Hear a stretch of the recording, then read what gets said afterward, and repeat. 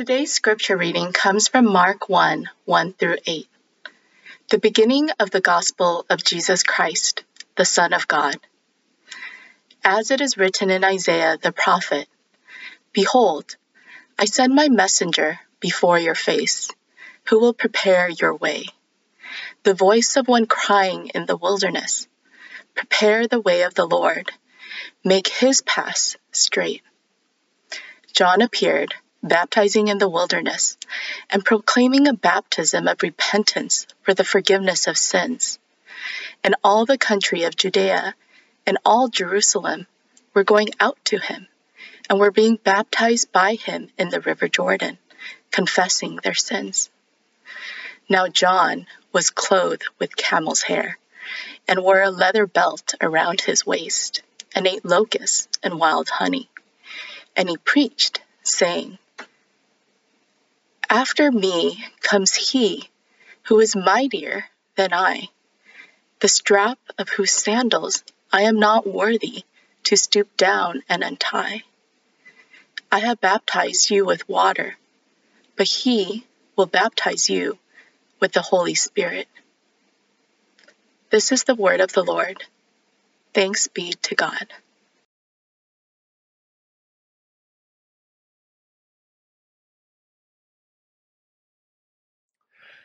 I don't know about you, but I can't believe that summer's already come to an end.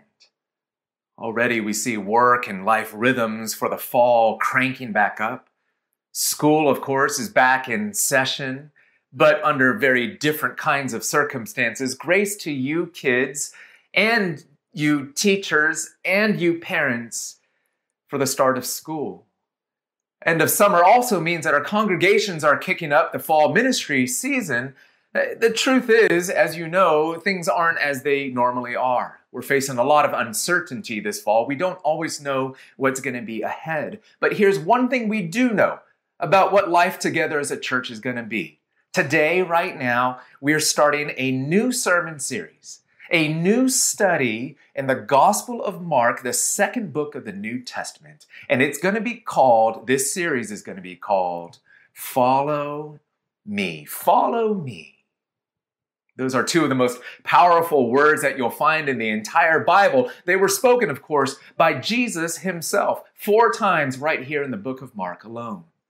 Whether you're brand new to the Christian faith or you've been a Christian for many, many years, have you personally heard the call of Jesus lately? Follow me. You know, Jesus never said, admire me from afar. He never said, follow my advice. Jesus didn't say, follow your heart. He didn't say, you decide, I'll follow you. No, Jesus said, follow me, follow me. And that's part invitation, part command to become his disciples, his followers, to renounce all competing loyalties and allegiances, to belong to him, to know his love, to be changed by him, to follow him. And that, of course, would be an audacious and even outrageous invitation, if not for the uniqueness of the one who said it. Who, after all, was Jesus? We heard in the opening sentence of our reading, Jesus is called the Christ. In the ancient languages, that's a word that meant the anointed one, a reference to kings. Jesus was the promised Messiah, the one who would rescue the world from sin, darkness, and evil. That's who's arriving onto the scene. That's who the Gospel of Mark is all about. He's also described as the divine Son of God, the Son of God. To follow this Jesus, we're told, is gospel, good news. So does it ring in your ears as good news to hear that Jesus, the one who's God and man, the one who's the rescuer of this world, of you and me, that he's the one who welcomes you, invites you to follow me? And so to those who are longing for newness and renewal, a new beginning, a fresh start as we run this marathon that seems to have no finish line, Jesus calls to you and says, follow me. To those who are seeking meaning, maybe especially in this hard time in life, those that are seeking direction before the uncertainties and the fragilities of life, Jesus says, follow me. To those who are desperate for relief in a world of restlessness, Jesus says, follow me. To those who are craving connection and belonging in this prolonged season of distancing, Jesus says, follow me. To those who want to be liberated from the illusion that salvation and freedom is ultimately found in following the right elected official or political party, Jesus says, follow me. To those of you who are desperate for healing, personal healing, corporate healing, social healing, who are praying, maybe daily, maybe with tears, thy kingdom come, thy will be done on earth as it is in heaven. Jesus says, follow me. To those who are wanting to set aside the encounter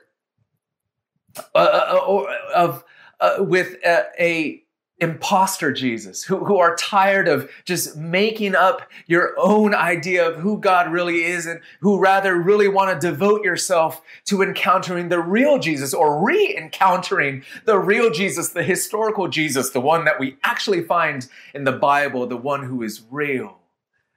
Jesus says, yeah, follow me. Don't you know we are all following someone or something?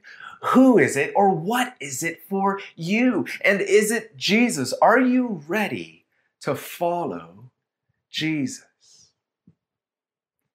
But the first thing that we're taught in the Gospel of Mark in regards to this Jesus who calls and invites us to follow him is that following Jesus requires spiritual preparation. That's what we're taught here. It requires spiritual preparation.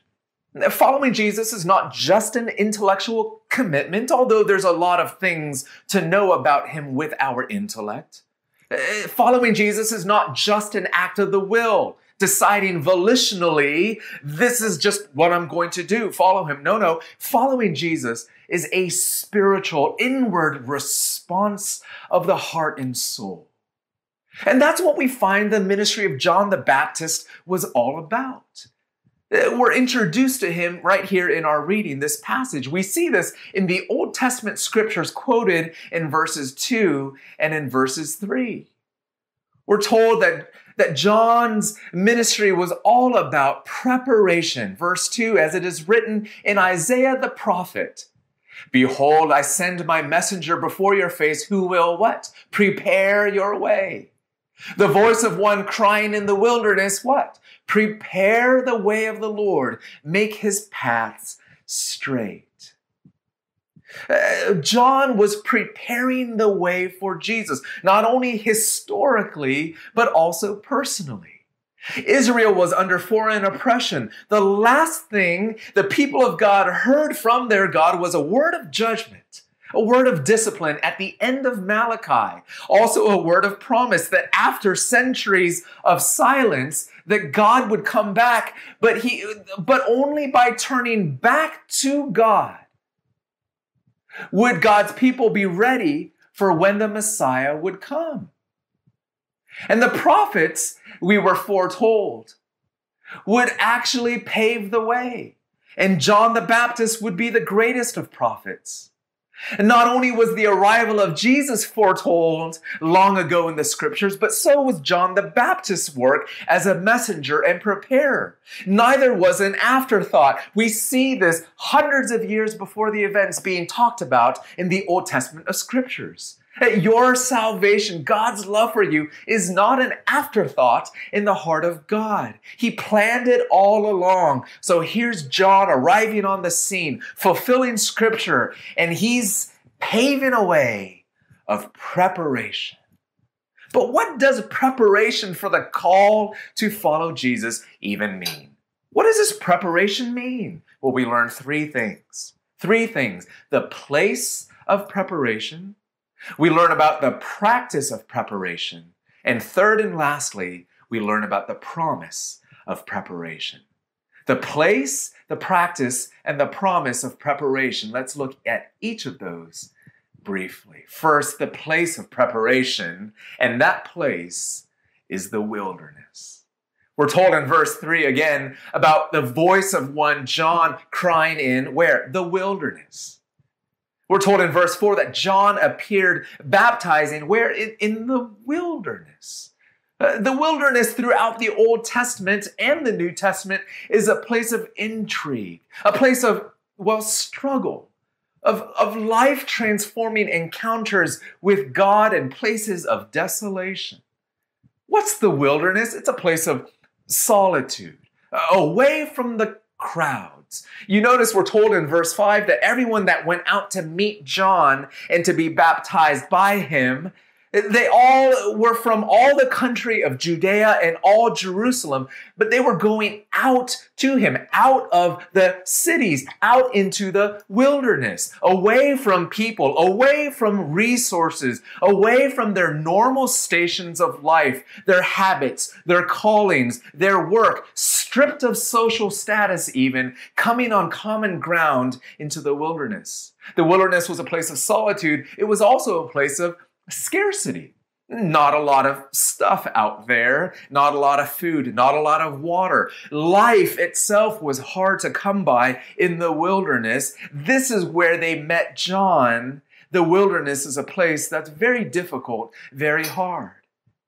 But we find all throughout the Bible, despite or maybe because of the wilderness being a place of solitude, a place of scarcity, the wilderness was always a place of intimacy for God's people, a place where they found God. What are we being taught? To find Jesus, we must go out to the place of preparation. To find Jesus, to follow him, we must go out to the wilderness. We must find solitude. We must get away from the crowds and the commotion, get away from the noise. That might mean literally getting away, retreating. We need some spaces like that sometimes. Do you need to get away, even physically? But also it means getting away from the commotion of the things that numb our souls. The things that serve as a narcotic. Maybe not cities themselves, but the crowds and the commotion, the noise in our minds and in our hearts created by, Netflix, screens, the intentional things we distract ourselves from. Maybe it's social media. Maybe, again, it's the normal habit and routine that you're in that you need to pull away from.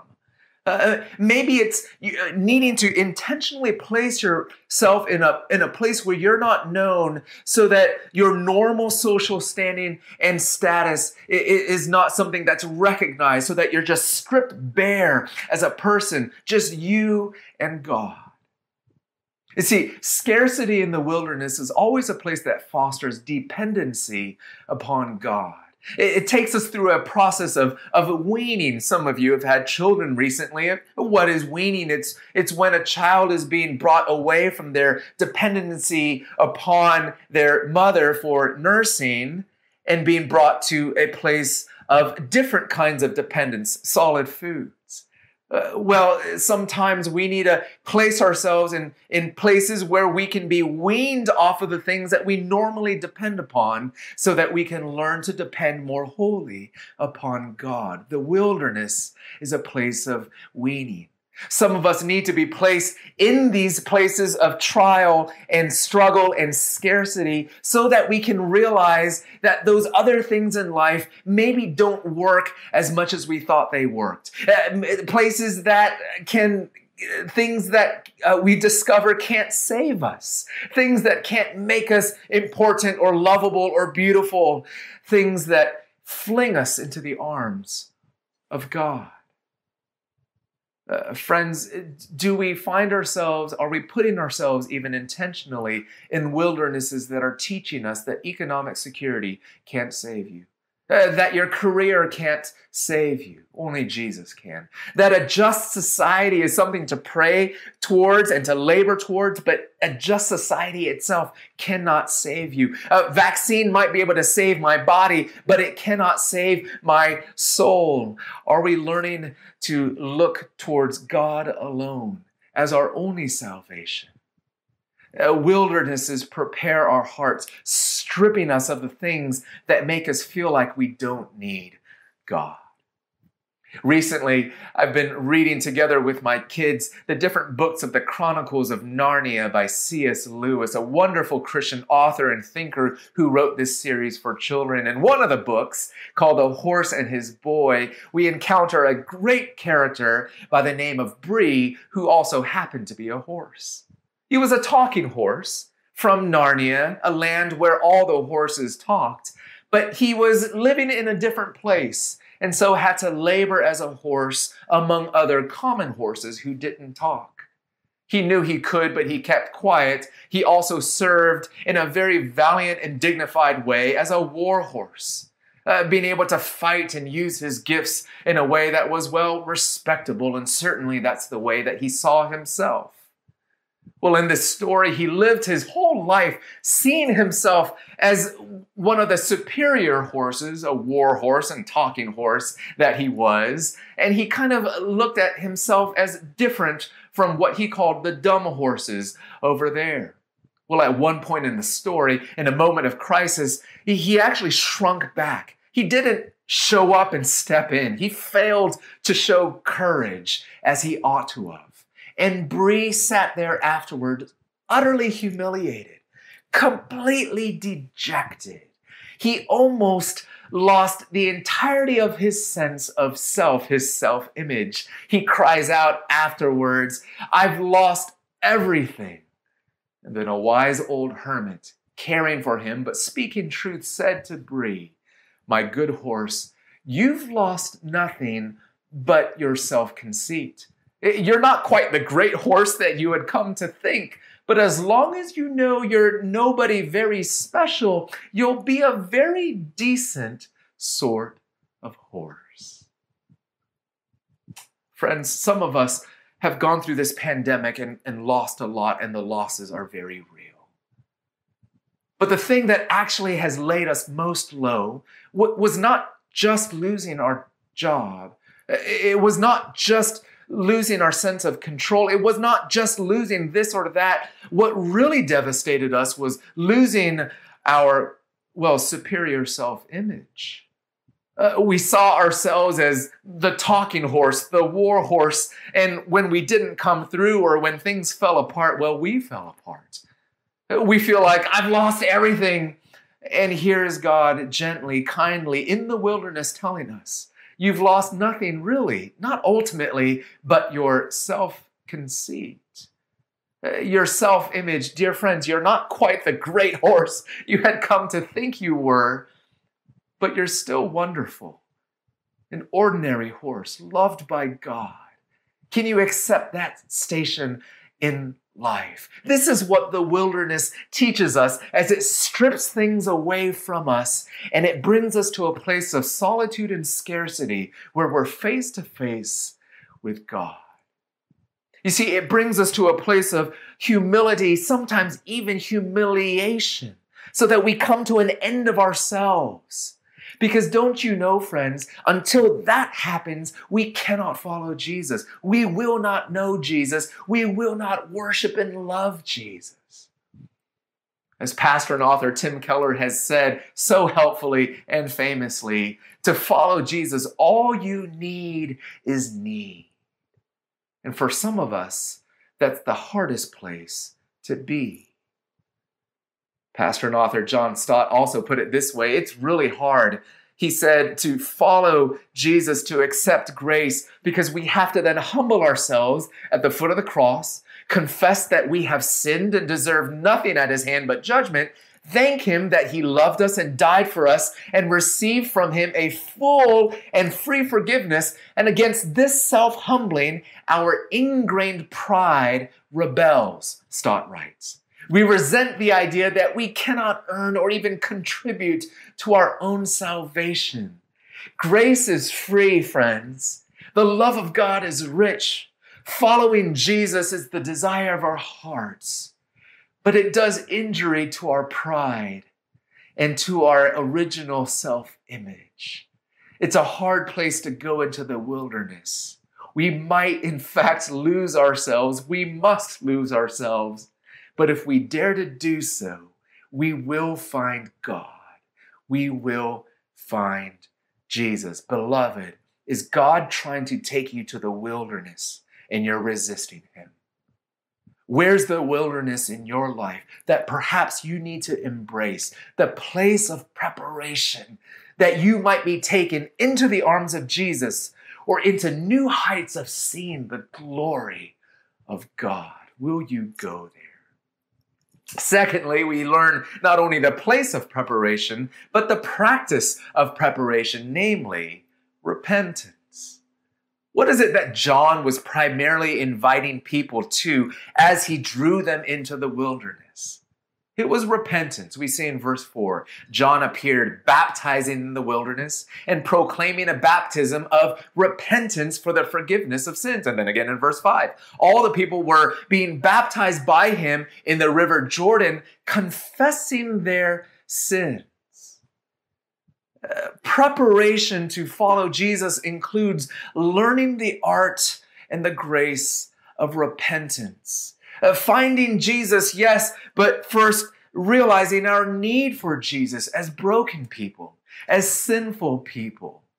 Repentance is the renovation of our hearts and our lives. And John himself invited every person that came to him to recognize that they were desperately in need of a washing. That's what his baptism signified. A person that came to be baptized by him symbolically with water was also a person that was saying, I need a washing. Why? Because I'm filthy. I need a washing from God. Why? Because I can't cleanse myself. Those are words of repentance.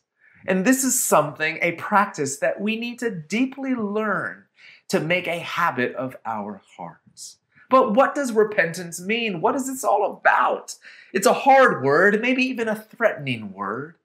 Maybe you've never used it except in a negative sort of way. For Christians, repentance is like breathing all over again. It's like you've been suffocating, but you've actually learned to breathe. It's meant to be a normal practice that gives you life. As Thomas Watson, the old Puritan who wrote about this hundreds of years ago, put so helpfully, he said, gospel repentance is a grace of God's Spirit whereby a sinner is inwardly humbled and visibly reformed. And he says that it's made up of 6 different ingredients. Listen to this, 6 ingredients of true repentance. Number 1, it includes sight of sin.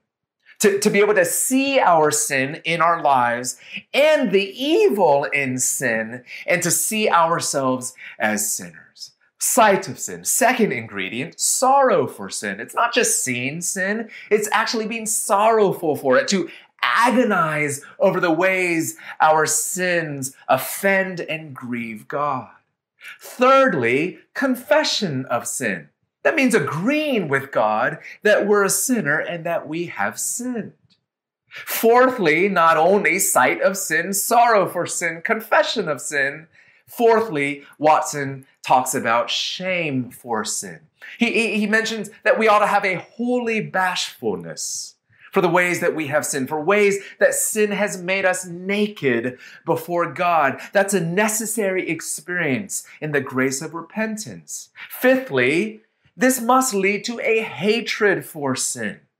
Watson writes, Christ is never loved till sin be loathed. Listen to that. Christ is never loved till sin be loathed. We need to learn how to hate the sin that we see and have sorrow for and confess and have shame towards.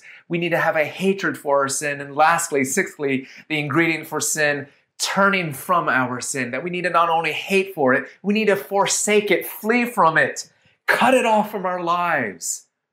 Repentance includes a change of our hearts, a change of life, turning away from our sin and turning towards God. See, repentance prepares our hearts, readies our hearts to receive Christ himself as the only balm of comfort, the only healing, the only salvation for sinners. Walton writes, "How welcome is a surgeon to a man who is bleeding from his wounds." Of course, Christ is the surgeon and our wounds are our sin. We won't see any need for Jesus. We won't see the beauty of the provision of him as our Savior until we learn to see our sin for all that it is and learn to repent of our sin. Repentance prepares us to follow Jesus with a whole heart. But it's not just preparation, of course. It's a prerequisite. It's required. And I need to tell you, even if you identify as a Christian or a Christian-ish religious person, if you've never experienced what the Bible calls repentance, as Watson just described it and unpacked it for us as we're describing here, if you've never really looked closely at your sin, if you've never felt a horror for the selfishness of your hearts, the ways that you harm other people, the way that you offend God, if you've never experienced repentance, confessing your sins, dear friends, you may not be a genuine follower of Christ. I say this not to condemn you. I say this to wake us up to understanding that repentance is something we must embrace as a grace from God, a step towards the surgeon who can heal our wounds. Even if you're attracted to the love of Jesus or some notion of the love of God, unless you've gone through the humbling of Jesus, you cannot be a true follower of him. But I want to unpack for you one specific doorway, one of those ingredients of repentance that I would love to invite you to put into practice more fully this week, and that's the practice of confession. As part of our preparing of our souls to receive more fully and wholeheartedly the grace of Jesus. A couple things I want to point out to you. Confession, remember, first of all, begins with love. Confession doesn't begin with beating yourself up for the wrong that you did. Confession begins with believing that God loves sinners, that he invites sinners into his presence, and that he promises to forgive them and to cleanse them. Confession begins with love. That's why even in the order of worship of our worship services, where we confess our sins as we did just a few minutes ago, you'll notice confession is not the first thing we do. We don't show up in God's presence and say, well, let me now talk about all the ways that I've failed. No, we do that out of a response to our experience of God's love, which we hear in our call to worship, a God who graciously invites and welcomes sinners into his midst.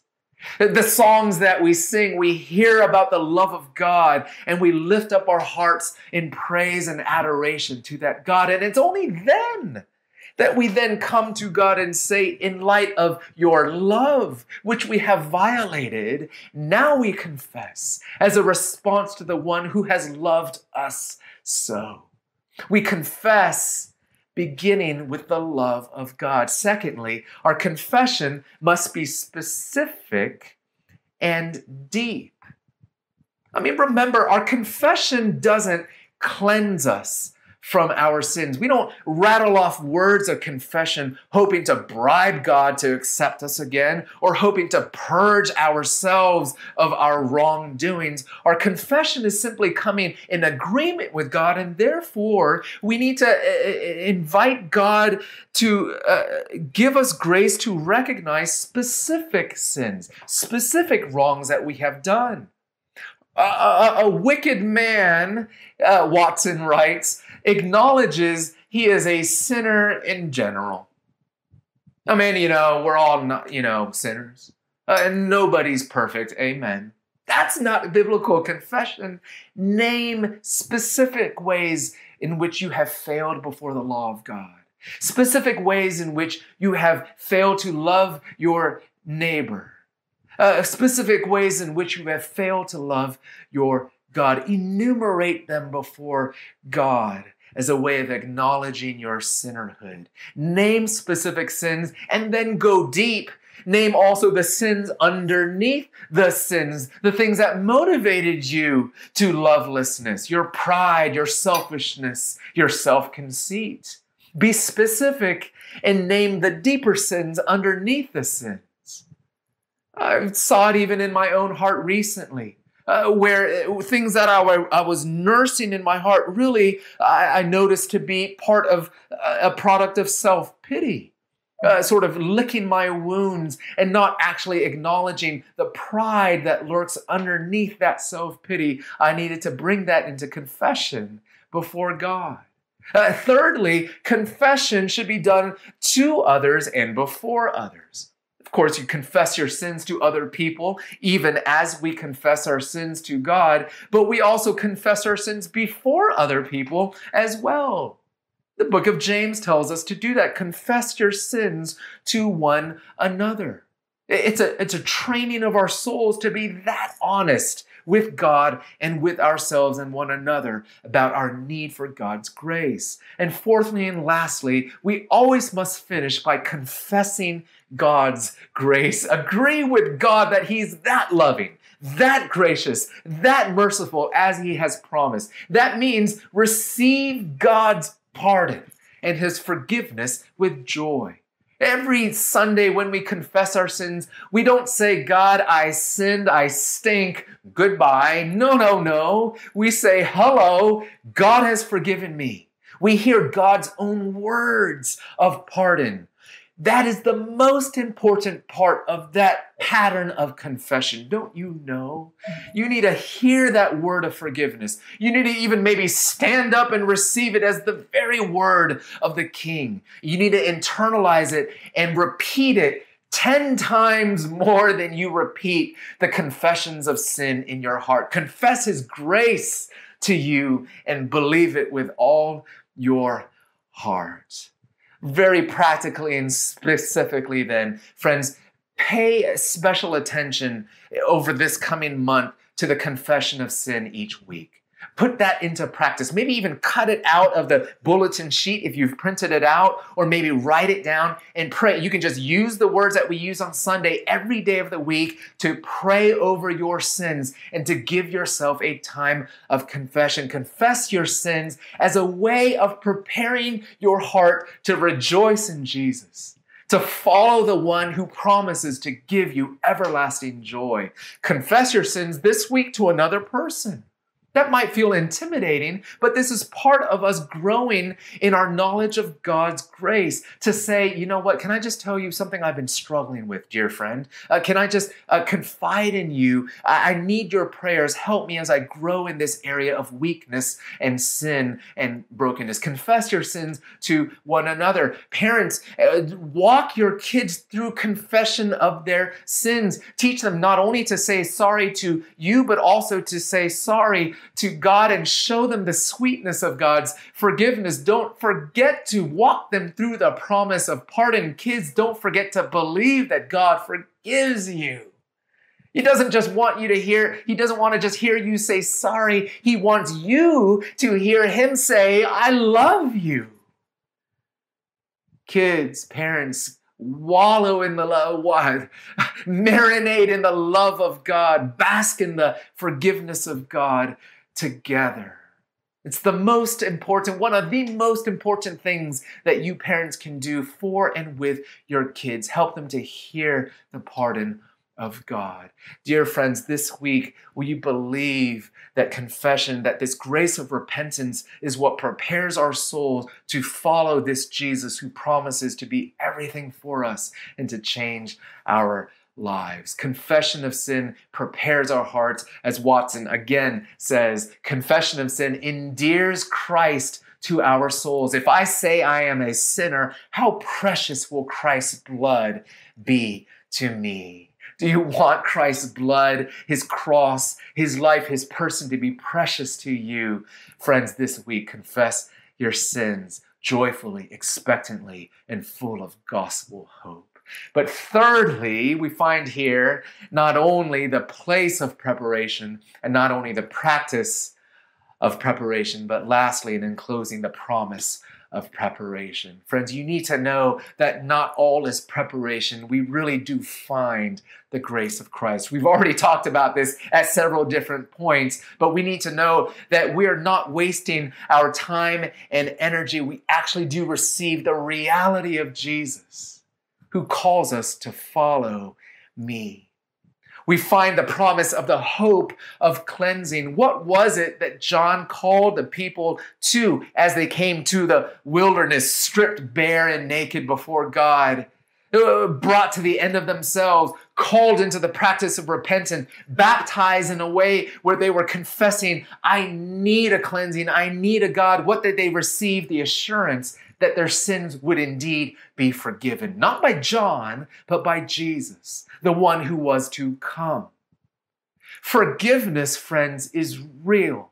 I don't know if your conscience is burdened by something today. The pandemic has placed a lot of pressures and stresses on us. I don't know about you. I have been as selfish as all get out over these past couple of months, thinking of myself maybe more than I ever have in my weariness, in my stress, in these pressures.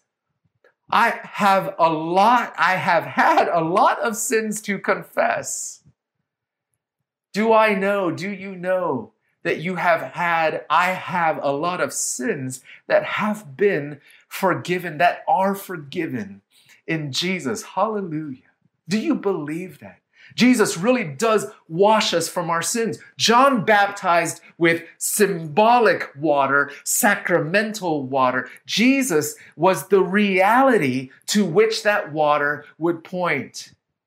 John called people to recognize their need. Jesus was the one that they need, that we need, because Jesus died, bled, paid the price for our sins, for the forgiveness of our sins. Do you believe that the promise that this preparation points to is the hope of cleansing? It's also the hope of new life. John says, Jesus is going to give you the Holy Spirit, who actually will dwell within you, change your life. This is an invitation to transformation. Following Jesus is not just tightening a few religious bolts into your soul.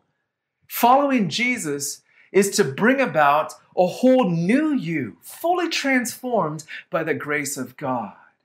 And then we're brought into not just the hope of cleansing, the hope of new life. We're being brought to the greatness of Christ. Do you see how John points the people around him to this promise? That when you begin to prepare to follow Jesus and actually find him, you start to see the greatness of Christ. You start to see the greatness of his beauty. You start to see the power of his might. You start to see him reigning over all things. You start to see how all of life needs to be lived in service to him. You see that he's in control of all things, and you discover a new freedom because you see that he's the mighty one who is mighty to save. Jesus becomes bigger and bigger and bigger to you. As John preached in verse 7, after me comes he who is mightier than I, the straps of whose sandals I am not worthy to stoop down and untie. John knew that the coming Christ would be one far greater than him. He knew his need and therefore knew how big the Savior who would meet that need truly would be. Don't you know, this is the great promise that once we adequately and properly prepare our hearts, we will see Jesus as great and great in increasing measure. Again, in the Chronicles of Narnia, I told you I've been reading these books with my kids. In Prince Caspian, there's a time in which little Lucy, who had grown to be older, finally meets Aslan, the great lion, the rescuer and the king of Narnia. And she looks at him and she says, Aslan, it's been a while. Aslan, you're bigger. Aslan replies, that is because you're older, little one. Not because you are, Lucy replied. I'm not bigger, but every year you grow, you will find me bigger. Dear friends, don't you hear this invitation to preparation is in fact an invitation to see and to follow a bigger Jesus, to see him as being bigger in his power and bigger in his love and bigger in his beauty and bigger in his glory. And he promises to be all these things for you. Is that the Jesus you want to know? Is that the Jesus you want to follow and encounter, maybe for the first time, maybe for the 100th time, all over again with a new personal revival? Would you dare to pray for that? Yes, even in the midst of a pandemic, because God has put us in a pandemic wilderness, scarcity can breed and blossom intimacy, dear friends. Jesus can meet you in a way that you can hardly imagine. Jesus might be doing a new thing in your life. Jesus might reveal himself in a new way in our study of the Gospel of Mark. Jesus is calling you to follow him. Will you receive his grace in preparing yourself to follow him, to enjoy him, and to glorify him? Let's pray together. Lord Jesus, we love you and we want to see you and know you for who you are. Prepare our hearts. Bring us to these wilderness places that we might be resisting, and strip us bare in a way that we see our needs so that we can fully encounter your love and grace in the measure that you want to pour it out into our lives. Help us to repent.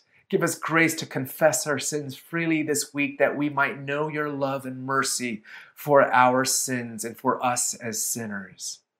And help us to believe your promise that you cleanse us and that you will become great to us and even greater and greater and greater. Jesus, we want to follow you. Teach us what it means to follow you. We pray this in Jesus' name. Amen.